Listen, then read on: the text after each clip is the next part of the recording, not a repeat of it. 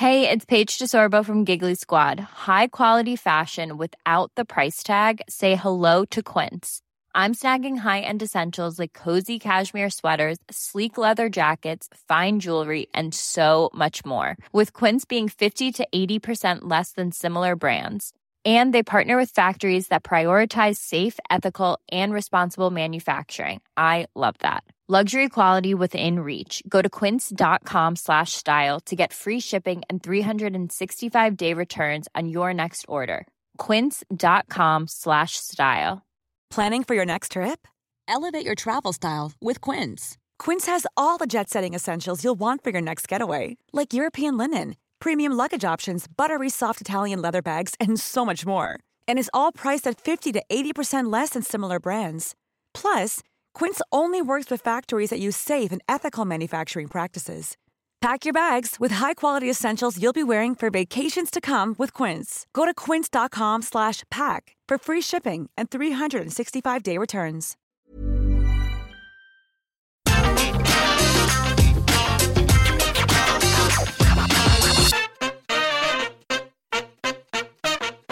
Hello and welcome to the Raw Review. I'm Adam Wilborn from What Culture, joined by Michael Hamfret and Phil Chambers from What Culture to review the Raw after WrestleMania. But before we get into it, if you're a fan of this sort of thing, make sure you subscribe to What Culture Wrestling on either iTunes, Spotify, or wherever you get your podcasts from for daily wrestling podcasts where we not only review Raw but also SmackDown, NXT 2.0, AEW Dynamite, AEW Rampage, pay-per-views, premium live events. We have interviews, roundtable discussions, and a roundup of the week, complete with a very good quiz, of course, on Wrestle Culture. As I said, though, joined by Hamflet and Phil to review the Raw after WrestleMania, and this is quite possibly the weirdest Raw review we have ever done, because this Raw review is taking place on a plane.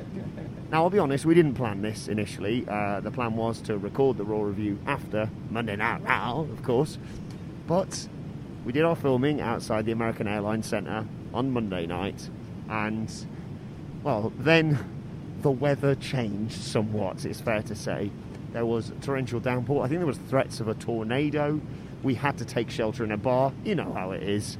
And due to a variety of issues, technical difficulties, we're recording it now on our flight back from Dallas, back to the UK.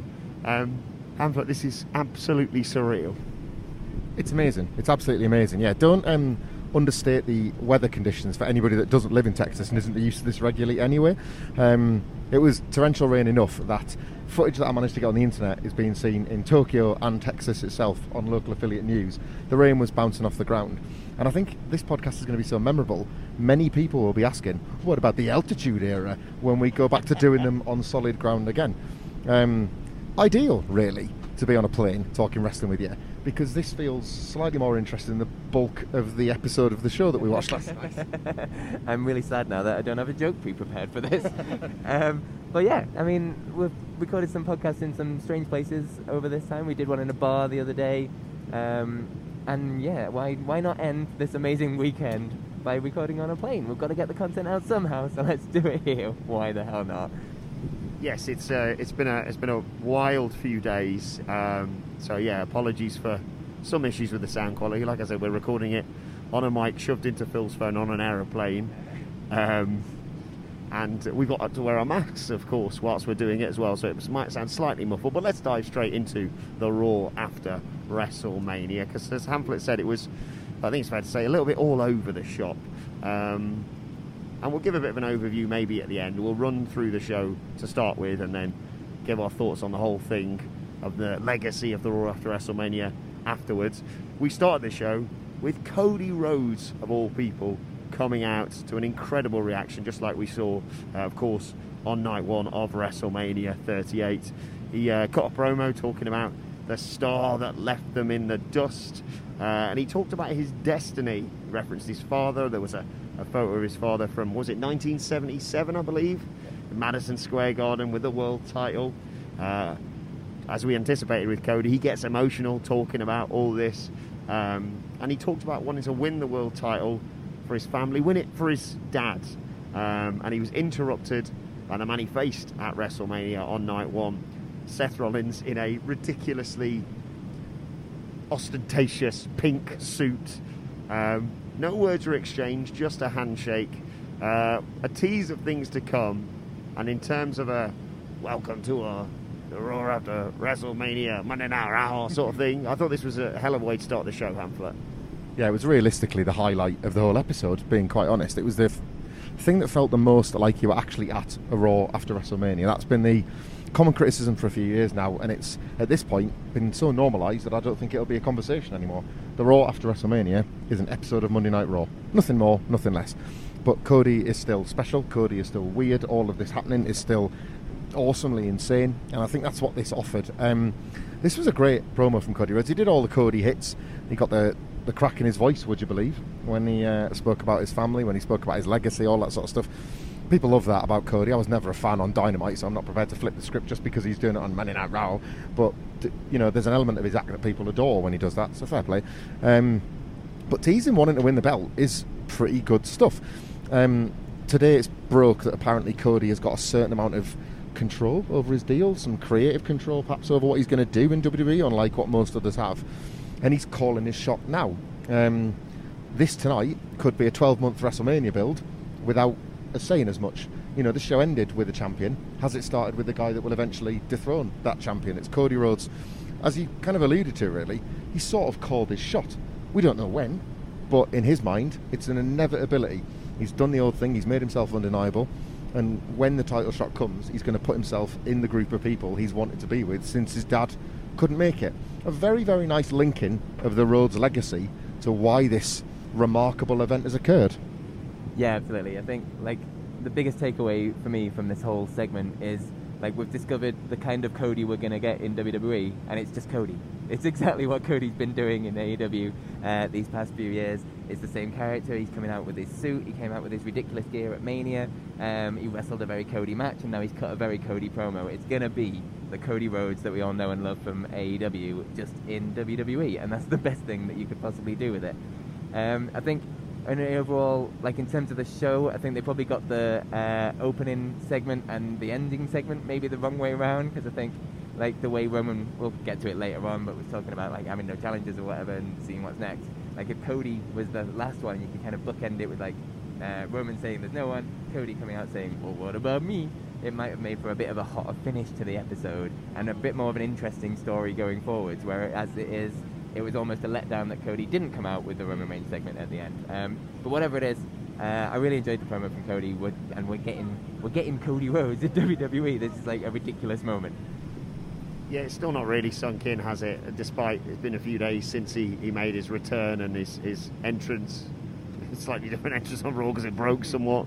But yeah, the fact that you're right, Phil, we're getting Cody in WWE is a hell of an exciting prospect, and you're 100% spot on with the fact that this should have been the main event, because it would have been difficult. He did the dark match, as you may have seen, with Kevin Owens, with some lovely insider references, let's say. Send the fans home happy, but which you can see on our YouTube channel, of course. But yeah, very, very exciting, and like you say, I don't know whether this is going to be the way they introduce a new world title on Raw, or whether this, like you say, is him starting his path to Roman Reigns. Anyway, what we got next was a pointless tag match, to be perfectly honest, because it was a championship contender match, which, spoilers, the contenders lost, and they got a title match for next week anyway. It was Sasha Banks and Naomi, your new women's tag team champions, versus Rhea Ripley and Liv Morgan. And to be honest, one of the most memorable things in the match, aside from the finish, was them dropping the DX theme halfway through. We thought that might have been someone accidentally pressing a button and revealing that we were going to get Triple H or Triple H and Shawn later on in the show.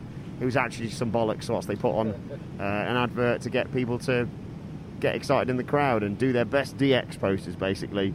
Anyway, the main story from this is just, yeah, surprise, surprise, Sasha Banks really bloody popular.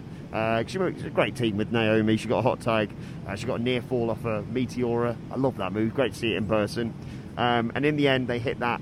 I don't really know what the name of the move is. I've written double team sort of code breaker. I know Sasha sort of hits a code breaker and Naomi hits a sort of slam, but they hit that. They got the 1, 2, 3 on Liv Morgan. And post-match, there was a moment, let's say, with Rhea Ripley and Liv Morgan potentially teasing a split, which we sense we'll talk about this on the Raw preview next week, of course. we sense it's probably the beginning of the end of that team, and yet later on in the show, Hamlet, they just went, oh no, I had to leave because I had to go and chase down Postman Pearce to get us a world title match, despite the fact that we lost our contender match. Yeah, this contender match problem has no real solution, so why have the problem in the first place? They probably should have won in order to get a title shot. But if they had have won, there would have been a reasonable argument that you've killed the champions first night out. They beat champions enough. There is no win here. Don't set matches up this way. Maybe have Rhea and Liv win and show a bit of dissension or something like that, but still get the title shot. But no, they kind of just took the Route 1 journey to next week's match, which, as you say, I think they'll inevitably lose. That's been teased. They feel as good as split up already, the way that Rhea was looking to Liv. The DX thing was insane, man. Just a little bit more on that, because I don't think there's much meat on the bones of the match otherwise. They do the kiss cam now, but instead of kissing, I guess in post-COVID world perhaps, it's all taunts of wrestlers to hype people up. Only none of them are modern ones. So the reason we heard the DX music was because they're encouraging all the families in the building to gesture for you to suck their penis. The Undertaker impressions with the rolled eyes and the tongue out. John Cena was another one. It's a great concept, but it highlighted weirdly that they haven't got any stars that you would want to mimic right now. You know, you can't put a camera around on the crowd and turn yourself blue all of a sudden. It's the Edge cam. So yeah, like this DX distraction thing was not the first of recent fairly major like production flubs. It won't have been caught on television, so in a sense it won't matter, but it clearly threw the wrestlers off, and it threw the fans off too.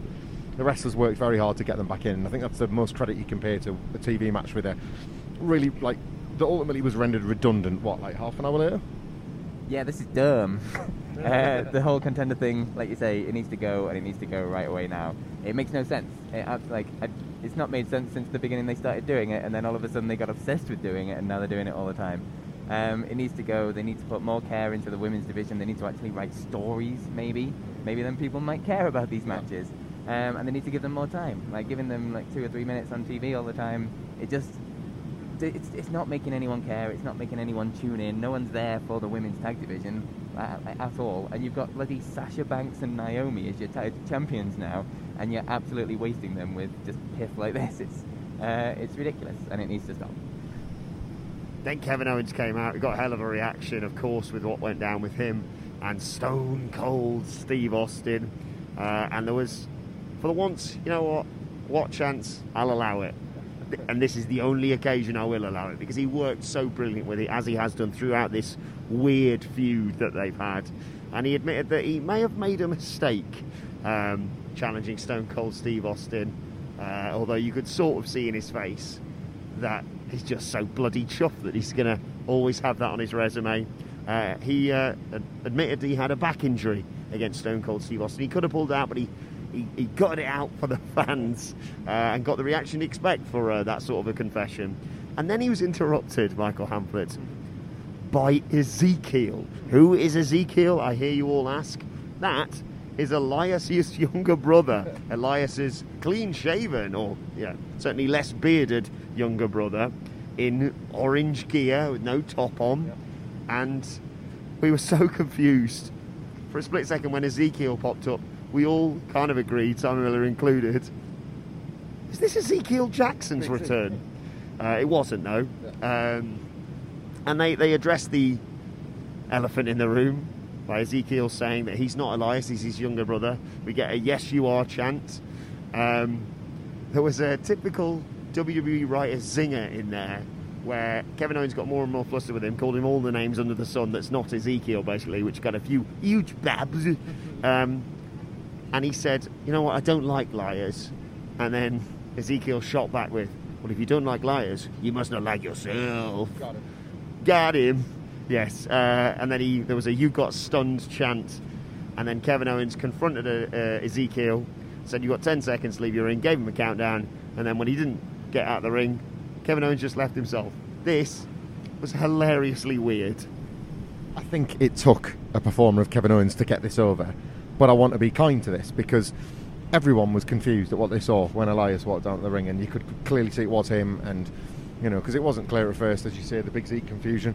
But through a little bit of force of will, of the dodgy, it's not me, it's my brother material, and Owens' performance and his selling of the whole thing, and his gradual and escalating frustration, and then indeed appearing to be threatening only to be the total opposite and bottle a fight, with this admittedly very chiselled and athletic-looking guy, I think this ultimately can be considered a success.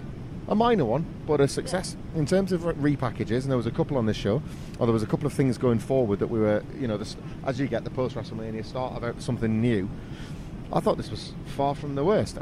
Ezekiel was debuting on a Raw where somebody debuting had basically been a meme for the past 6 months. So for him to have generated any conversation is quite impressive. And again, it just capped off an all-timer general weekend for Kevin Owens. He's done amazing things in his career this weekend, and in WWE's ups and downs, you wonder if he'll ever have a weekend as good as this again, quite honestly. But another tremendous night for Owens, and there was still more from him to come. Yeah, absolutely. Like you say, I don't think anyone else could have managed to pull off this segment other than Kevin Owens. He works perfectly with it, and the way he played off the name thing and just kept on getting his name wrong throughout it, it's all great. I mean, Ezekiel, I guess is his name now, has been spending some time getting jacked while he's been away, it seems. He's a lot bigger than he was as Elias. And I'm ready to see where this goes, because it's just a little bit weird, and I like a little bit of weird sometimes in my wrestling. There's space for it everywhere.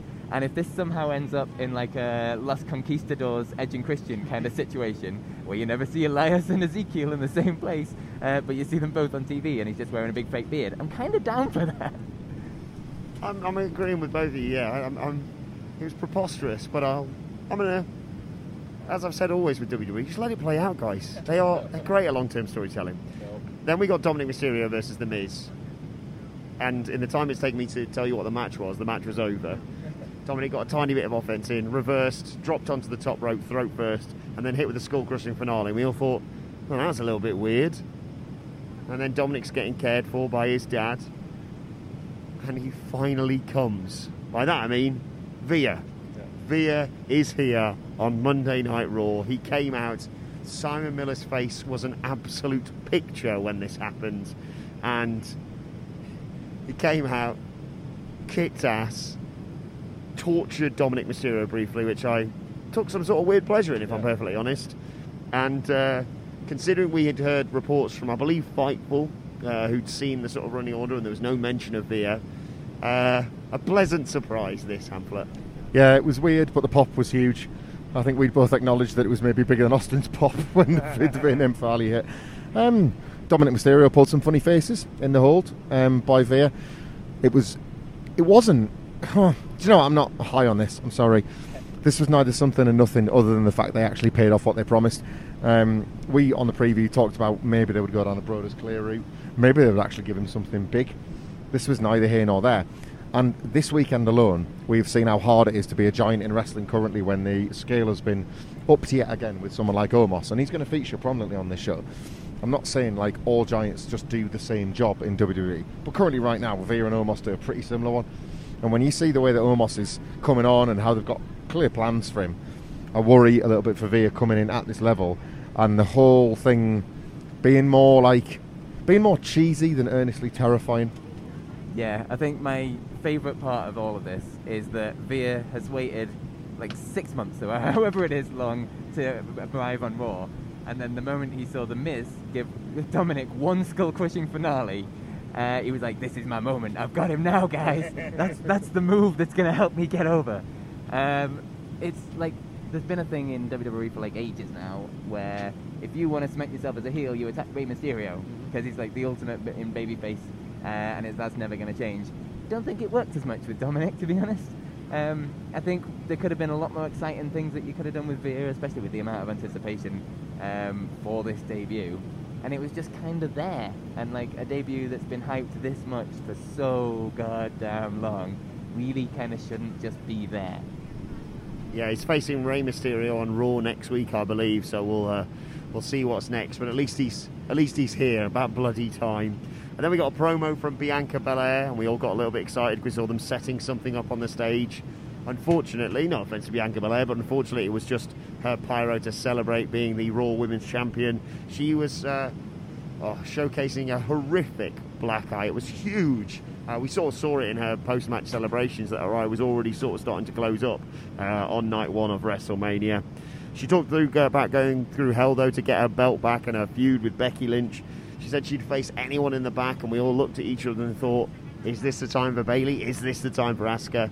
It wasn't. It was a simple acknowledgement of her victory on Saturday. She's the Raw Women's Champion. She is the EST of WWE, and they got our hopes up here, but I wasn't too disappointed. I'd have loved to have seen Bayley. I know you were jonesing for it, Hamflet, but it's one of those things where WWE didn't promise something and then not deliver it. It was just more hope than expectation.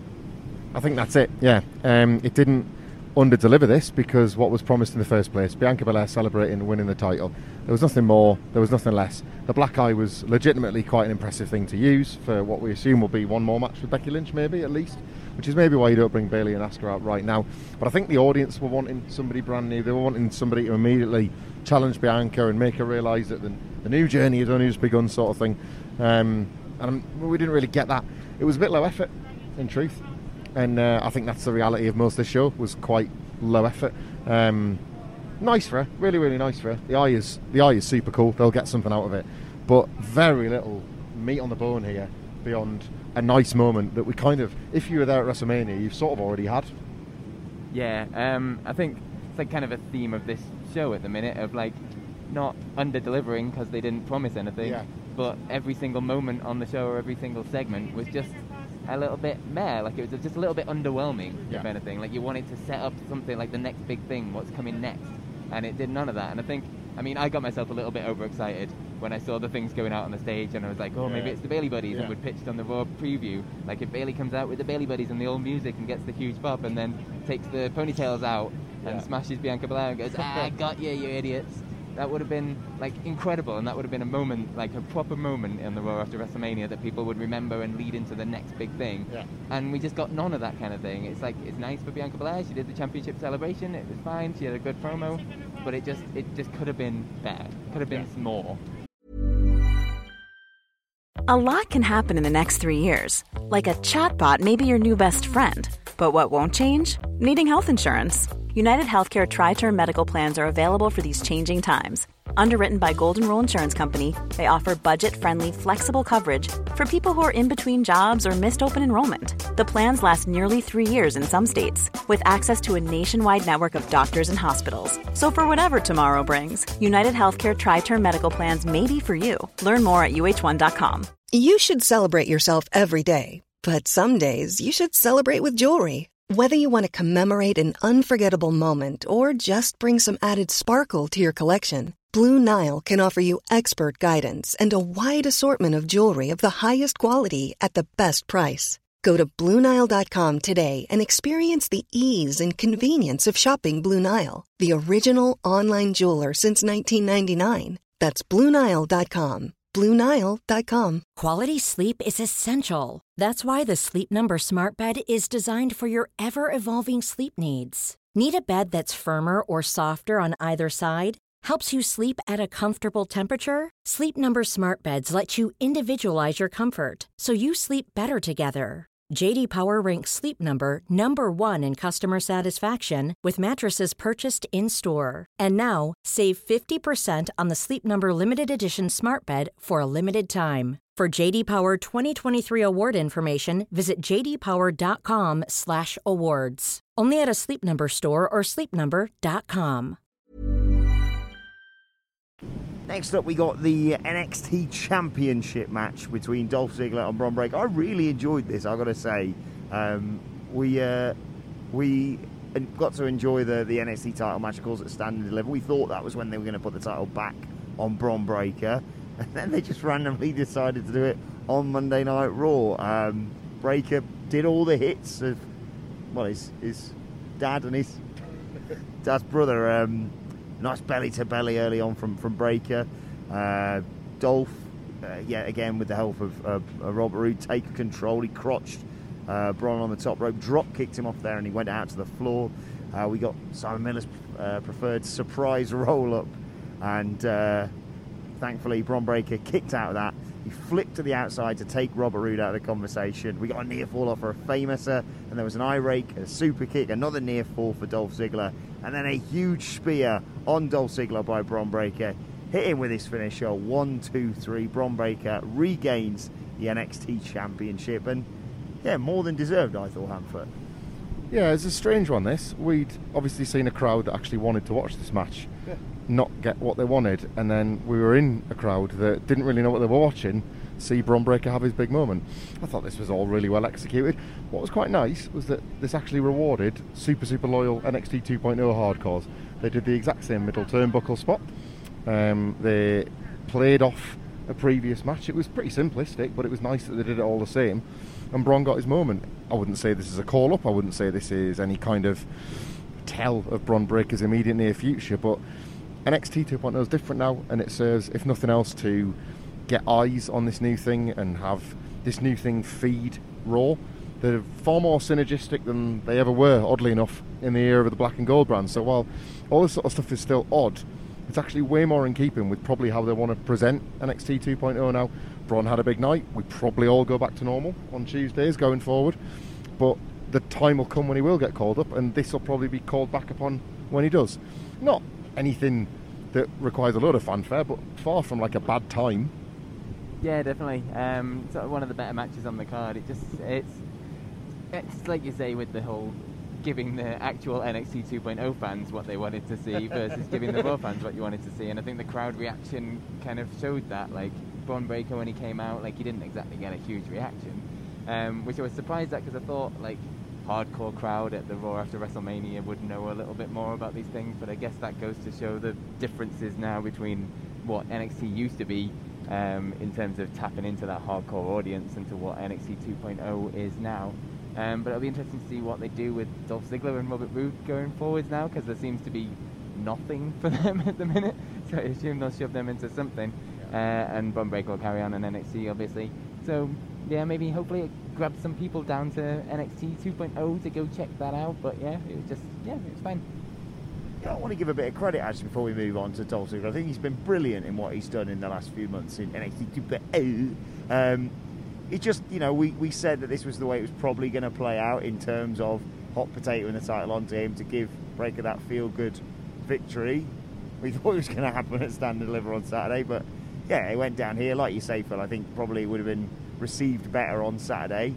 But I think he's done a great job in just putting the fear of God into all of us that he was going to remain NXT champion, basically.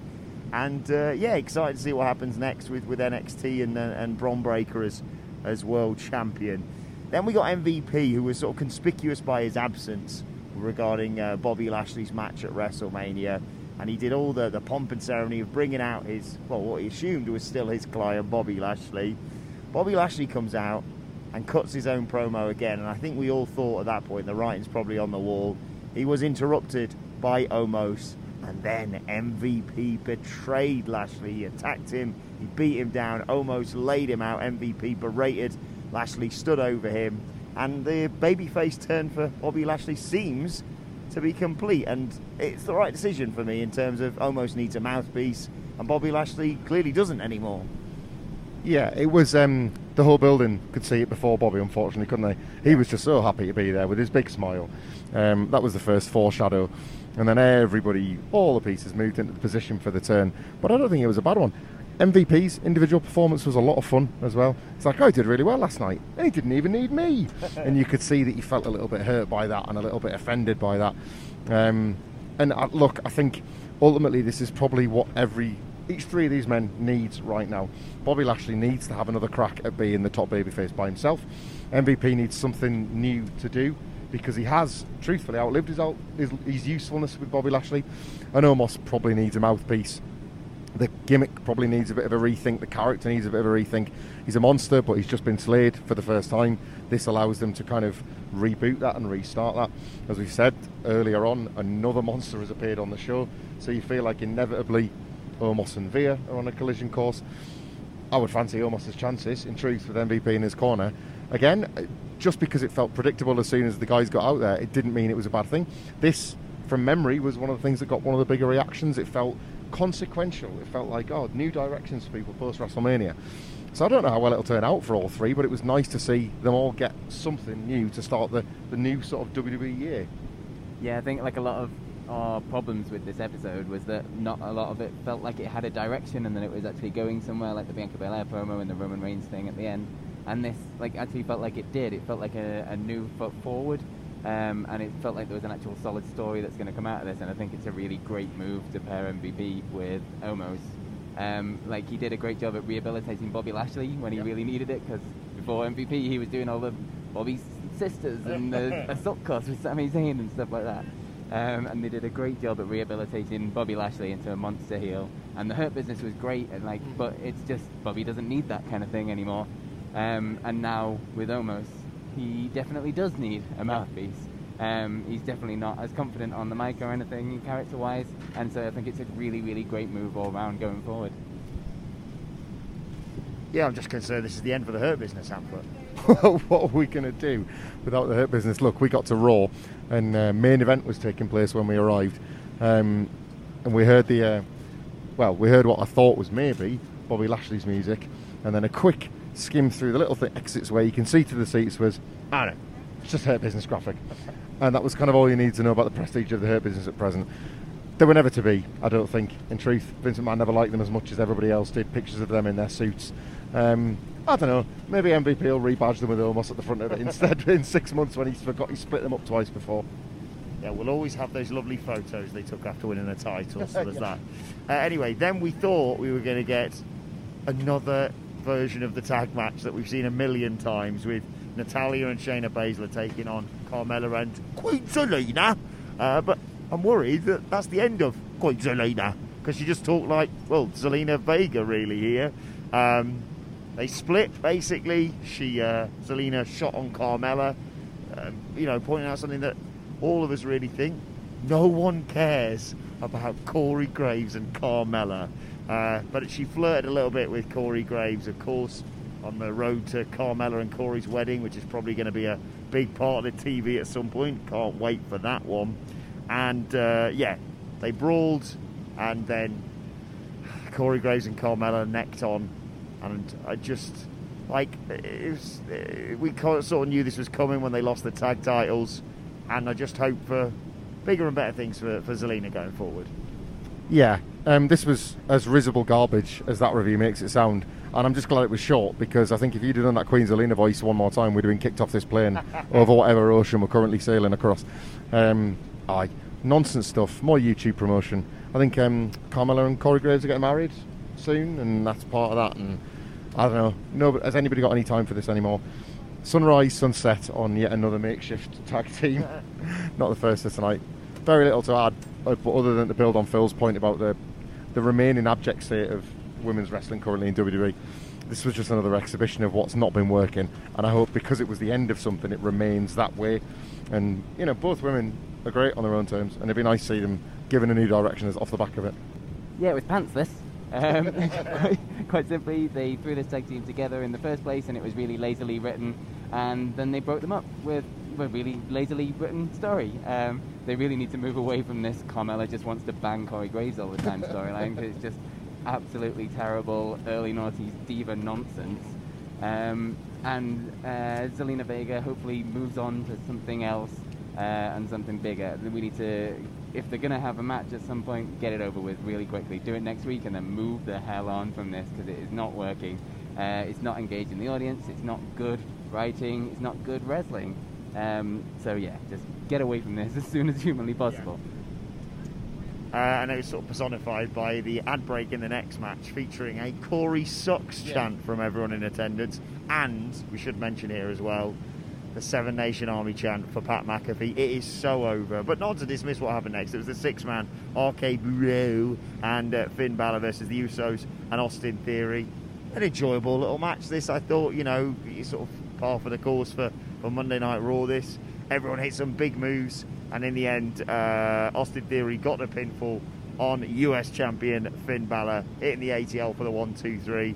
I was going to do a gimmick about what about the legacy of the United States Championship, but I'm not going to do that, because I think Austin Theory versus Finn Balor, because they've done it a little bit already in the weird build to Theory and McAfee, could be quite enjoyable for the title. That could be something interesting for WrestleMania Backlash. But yeah, a word on the popularity of that chant and Pat McAfee as well, Hamlet. Oh man, the chant on Pat McAfee is the difference between what I felt at WrestleMania watching him wrestle versus what I felt watching Austin Theory. In truth, Theory was perfectly good. This was another cromulent victory over Finn Balor, his 6th in a row or something like that. I don't know what. He's just beating him like a drum. He's probably going to be the US champion. I'm not sure any of that title stuff really matters. The match was good. This was a second taste of the Randy Orton hot tag live, which is something I will very much miss. WWE will, the day that they're not doing matches with it in, because it's such a cheat code, isn't it? It's such an easy thing for them to go to, but it works every single time. Yeah, man. Pat McAfee flying home immediately after WrestleMania was sad. There were several stars that I would have loved to have had one more glimpse at before we travelled home, but he was on that short list. It'll be great to have him back on SmackDown. I don't think Vince McMahon should have pinned him. I don't think that's a particularly hot take, in truth. I think they've got something very special with him if they want it. Austin Theory's already become an early new opponent for him. But yeah, McAfee feels like the real deal, even if it's going to take a bit of time, and he's only going to be, for now at least, a special occasion guy. Yeah, I think the match in general, it was typical sort of WWE 6-man tag fair, but that's always fun. They do them really, really well. I think my biggest takeaway from the match itself is just how bloody good Finn Balor is. The crowd wasn't particularly hot more, but then again, they didn't really give them anything to be particularly hot for. No. But the moment Finn Balor turns it on and ups the pace in a match, it gets everybody behind him so quickly. He just switches on, and just the whole crowd goes with him. It's absolutely incredible to watch. He's such a pro. And yeah, you can just turn that next gear and get everybody involved magically somehow. So yeah, I mean, I don't know really have anything else to add on the Pat McAfee stuff than what Hamflett's already said. Like you say, I just want to see that 7 Nation Army pop again because it was so good at WrestleMania. Then Edge came out and got the reception that you probably assume he was going to get following what went down at WrestleMania. He basically, long story short, called us all idiots and brought out his new stable mate in this new stable. We're still yet to find out the name of what it is. We've pitched quite the variety of names ourselves. It brings out Damian Priest, and there's a bit of a love-in between the two of them. You know, oh, you're the best. Oh, no, well, that's only because I've been watching what you do, etc., etc. AJ Styles comes out to attack because of what happened regarding the distraction that cost him the match with Priest and allowed Edge to get the victory at WrestleMania. He gets the upper hand initially, but Priest stops him from pulling off a concerto on Edge, and in the end, officials have to come down and separate them and stop Priest and Edge from getting some more licks in on AJ Styles. And this strikes me as something that's going to lead to, what is it, I think Priest Styles next week, and probably something at WrestleMania Backlash as well. I would say so, yeah. Could I have a Diet Coke, please? Thank you very much. And that, to me, is more important right now than talking about Edge and Damian Priest, in truth. I'm really, really thirsty, but not for Edge and Damian Priest content. Some people love it. Some people love the goth stuff. It's not for me, not least because of the ridiculous stuff about it being the fans' fault. It's each and every one of our faults, yet again. This was rote, tropey nonsense. Thank you very much. Cheers.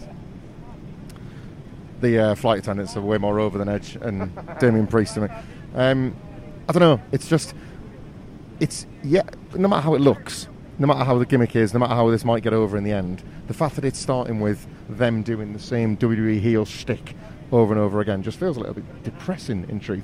Priest especially is a guy that is probably going to benefit loads from this long term, but it already feels empty. AJ Styles getting saved by nobody other than a few officials wasn't a great look on him, not least when Jamie Noble was the one that got the big response as an agent helping him, because apparently AJ's got no mates. So it's all well and good that you have a singles match, and it's all well and good that these are in a new group. There's obviously a lot of rumours presuming that Rhea Ripley and Liv Morgan split next week, that Rhea Ripley's going to join the group. Look, yeah, it's all pretty good. I like a lot of that in theory. I just would like them to apply a little bit more thought and effort to the concept. Yeah, I think the sheer fact that Jamie Noble got a chant and no one else in this segment did says quite a lot about it. It's really struggling to find its feet, this sort of Edge heel turn and the new stable kind of thing. It's just, I don't know if it needs just a bit more focus. I don't know how many times we can go through, like you say, it's all your fault, the fans, for not liking me, blah, blah, blah, kind of stuff in WWE that they've just done over and over and over, and it just feels so lazy and worn out. I'm excited for the possibilities of it, though, with Edge and Damian Priest together. I think it's a great thing for Damian Priest, and I really hope it works out in the long run. The options of putting Rhea Ripley in or someone else to tag with Priest maybe or something, there's a lot that you can do there going forwards, but it just needs a bit more focus. It needs like an actual sort of reason behind it, a drive behind it, and something for us to actually get on board with that isn't just, ooh, you fans are crap, we're great, blah, blah, blah. Then we got the Street Profits versus Alpha Academy. Choose, please. Thank you. Just woken about 3 people up on the flight there. We are on a commercial flight at a robot. I want to give a shout as well to Postman Pierce. And I know a lot of the time when we have a go at what his decision-making things are, that's not his fault. We all know that. But we're in Dallas, Texas, and he makes the match a Texas Tornado match. Great stuff. Loved that. And Montez Ford is just incredible to witness live. That flip dive he does over the turnbuckle is even more impressive in person. We got a "We Want Tables" chant, and I thought, yeah, you'll be bloody lucky. And then we got tables. Yeah. It was great. A really enjoyable match, this, I thought. We all know how well these four can work together, whether it's in this scenario, whether you make it, a 6-man with the tag titles on the line. I think we all agree that Street Profits are being realigned to challenge RK Bro, and we're not really sure what position they are. They're generally still received as baby faces, but I think that turn or at least more of an edge to them is coming. And the finish saw a huge Montez Ford frog splash onto Gable through a table for the 1-2-3. This was great stuff. Yeah, WWE popcorn match, but as far as popcorn matches go, when you've got it as the penultimate segment on the last sort of thing you're going to do over WrestleMania weekend, I think there's a lot to be said for it.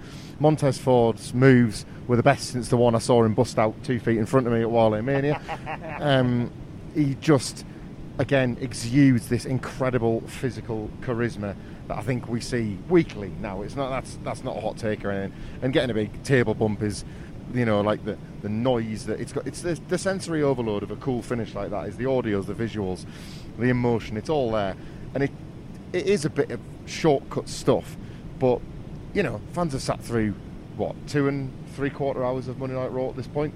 They've got one segment left to go. Everybody knows it's Roman Reigns. This is going to be the last bit of proper televised physicality you're going to get, the dark match notwithstanding. I actually don't mind this as far as purpose-serving Raw matches went. Yeah, absolutely. I think we've seen it loads of times before, let's face it, but every single time it's been really good because all of these guys are bloody talented. Chad Gable, every time he gets in the ring, I love watching him. He's just so good, and he makes everything look so effortless. It's insane. And like you say, the gigantic frog splash through the table for the finish was a really good touch. And who knew that the fans chanting tables would actually get it? It's a rare thing because they get a little bit carried away, fans, sometimes, and they don't always pay it off, but they did somehow. So it's a really fun way, like main event match, I guess, of Raw. But it's nothing to sort of write home about. It's a match we've seen before and we'll probably see again. Yeah. But they're always really, really good fun, no matter what. Right, here we go then. The main event segment of the Raw after WrestleMania. They've been teasing it all night. We're getting excited. Maybe it's going to be the next challenger to Roman Reigns. Out comes the Bloodline. We the ones get thrown up around the building. Well, particularly in my section.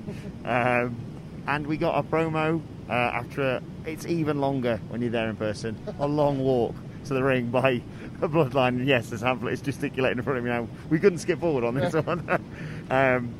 But hey, we've got this promo where he's putting over the success of Roman Reigns and talking about all these records that he's broken and how long he's held the title for and blah, blah, blah. I thought it was quite hilarious that he put over like a 58% increase in Peacock or whatever.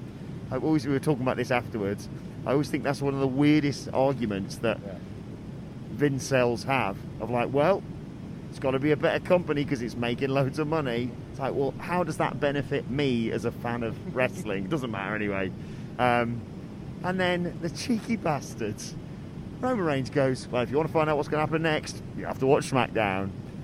But the way he did it, so that he didn't obviously get booed out of the building, is he did that first and then concluded with "Acknowledge Me," which is the thing people are all looking forward to. So they got the pop for that. fans in the arena were still already quite happy because we knew we were going to get Cody Rhodes versus Kevin Owens in the dark match. That was really enjoyable, as we mentioned earlier. But that was it. What a load of bollocks this was. Yeah, piss poor. Absolutely piss poor. On a micro level, this was lazy, like, in the extreme. We have already kind of touched on the idea that this is not the Raw after WrestleMania that we once knew it to be.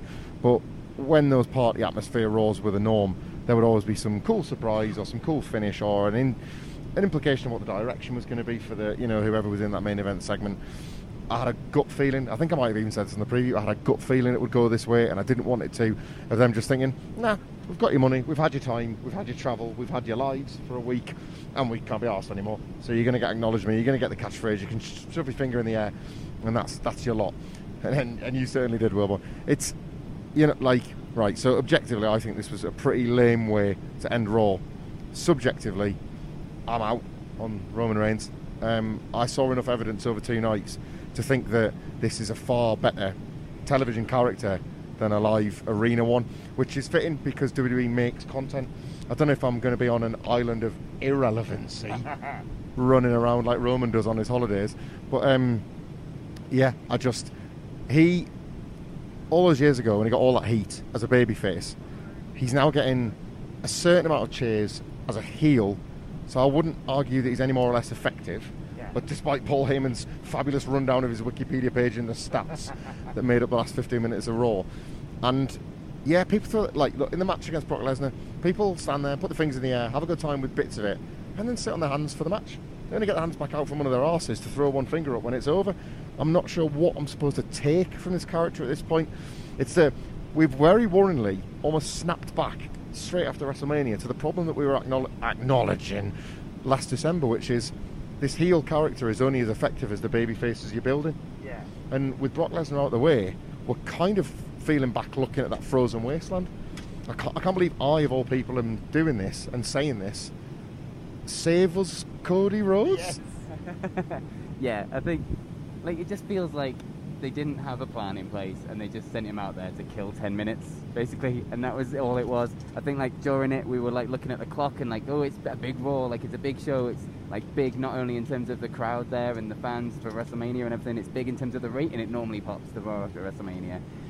Maybe they've got an overrun for it, maybe something cool's going to happen at the very, very end, and then bang on 10 o'clock or 11 o'clock or whenever it was, it just ended and he wandered up and you're like, oh, that was it. And I think it brings up a wider point of how they're just not booking for potentially hot crowds anymore. Like we were talking about when they used to come over to the UK and they put on amazing shows because they knew that crowd was going to be super hot. Same going into places like Chicago or New York or whatever, or the Raw after WrestleMania.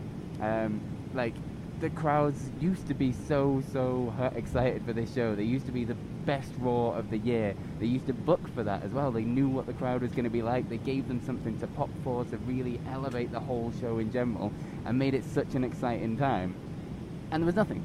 There was none of that. The crowd didn't feel that hot. It had its few moments, but for a rabid fan base that's paid a lot of money to travel mostly to a specific city to go and watch WrestleMania, go and watch the Raw after WrestleMania, they didn't really give them anything, and that's just really sad.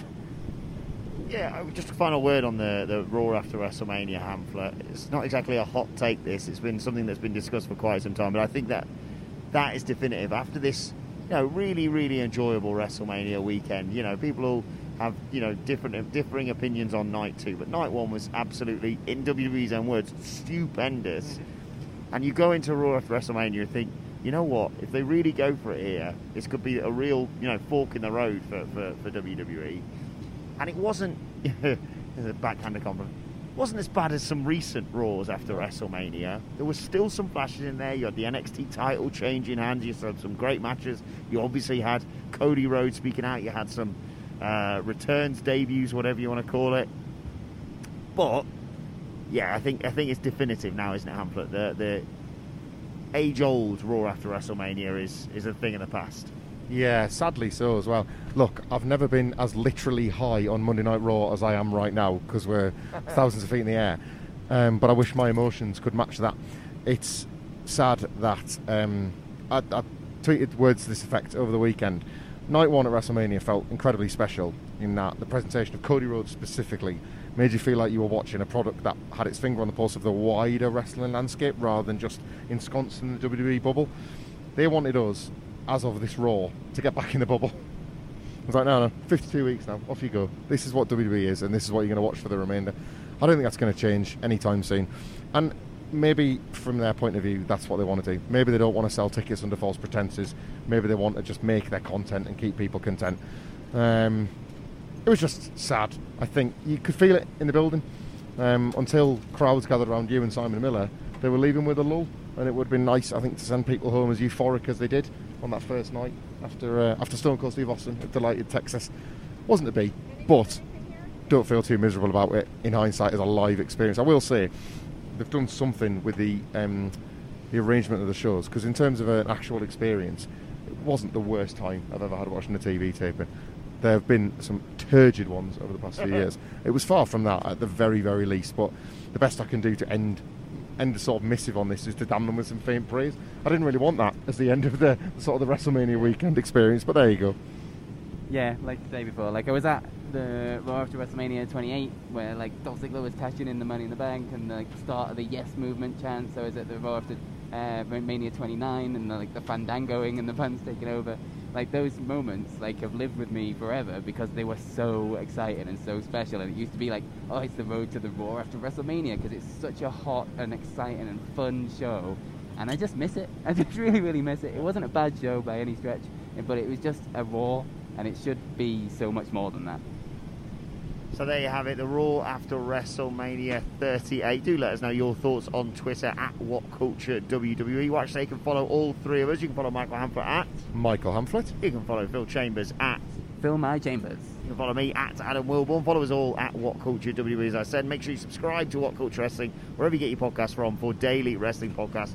A whole load of great stuff on there from the past week we've had here in, well, not here anymore, we're on a plane, but over in Dallas, Texas. And just a quick word on the fans, because it's been amazing, a phenomenal experience, this whole thing. And that's not just talking about going to the wrestling shows. It's been, like, as Hamflett alluded to, being outside, meeting fans, filming with you guys, and just really feeling the love and support that we have. And we've said it on many occasions over the last few days, but genuinely thank you for everything you do for us, because without you guys we wouldn't get to do this ridiculous job that we do. Yeah. So thank you if you've listened, tweeted, came up and got photos with us. It was a lovely weekend, a mad week, and we'll probably discuss more of this, all the fallout from WrestleMania, and maybe even share some stories that we haven't shared yet on Wrestle Culture on Friday. So make sure you subscribe to What Culture Wrestling for that. But for now, this has been probably the weirdest Raw review we've ever recorded. My thanks to Phil, to Hamflett. Thank you for joining us, and we will see you soon. Mom deserves the best, and there's no better place to shop for Mother's Day than Whole Foods Market. They're your destination for unbeatable savings, from premium gifts to show-stopping flowers and irresistible desserts. Start by saving 33% with Prime on all body care and candles. Then get a 15-stem bunch of tulips for just $9.99 each with Prime. Round out Mom's menu with festive rosé, irresistible berry chantilly cake, and more special treats. Come celebrate Mother's Day at Whole Foods Market. Planning for your next trip?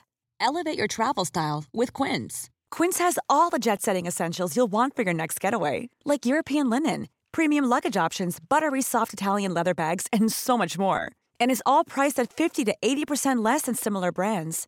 Plus, Quince only works with factories that use safe and ethical manufacturing practices. Pack your bags with high-quality essentials you'll be wearing for vacations to come with Quince. Go to quince.com/pack for free shipping and 365-day returns.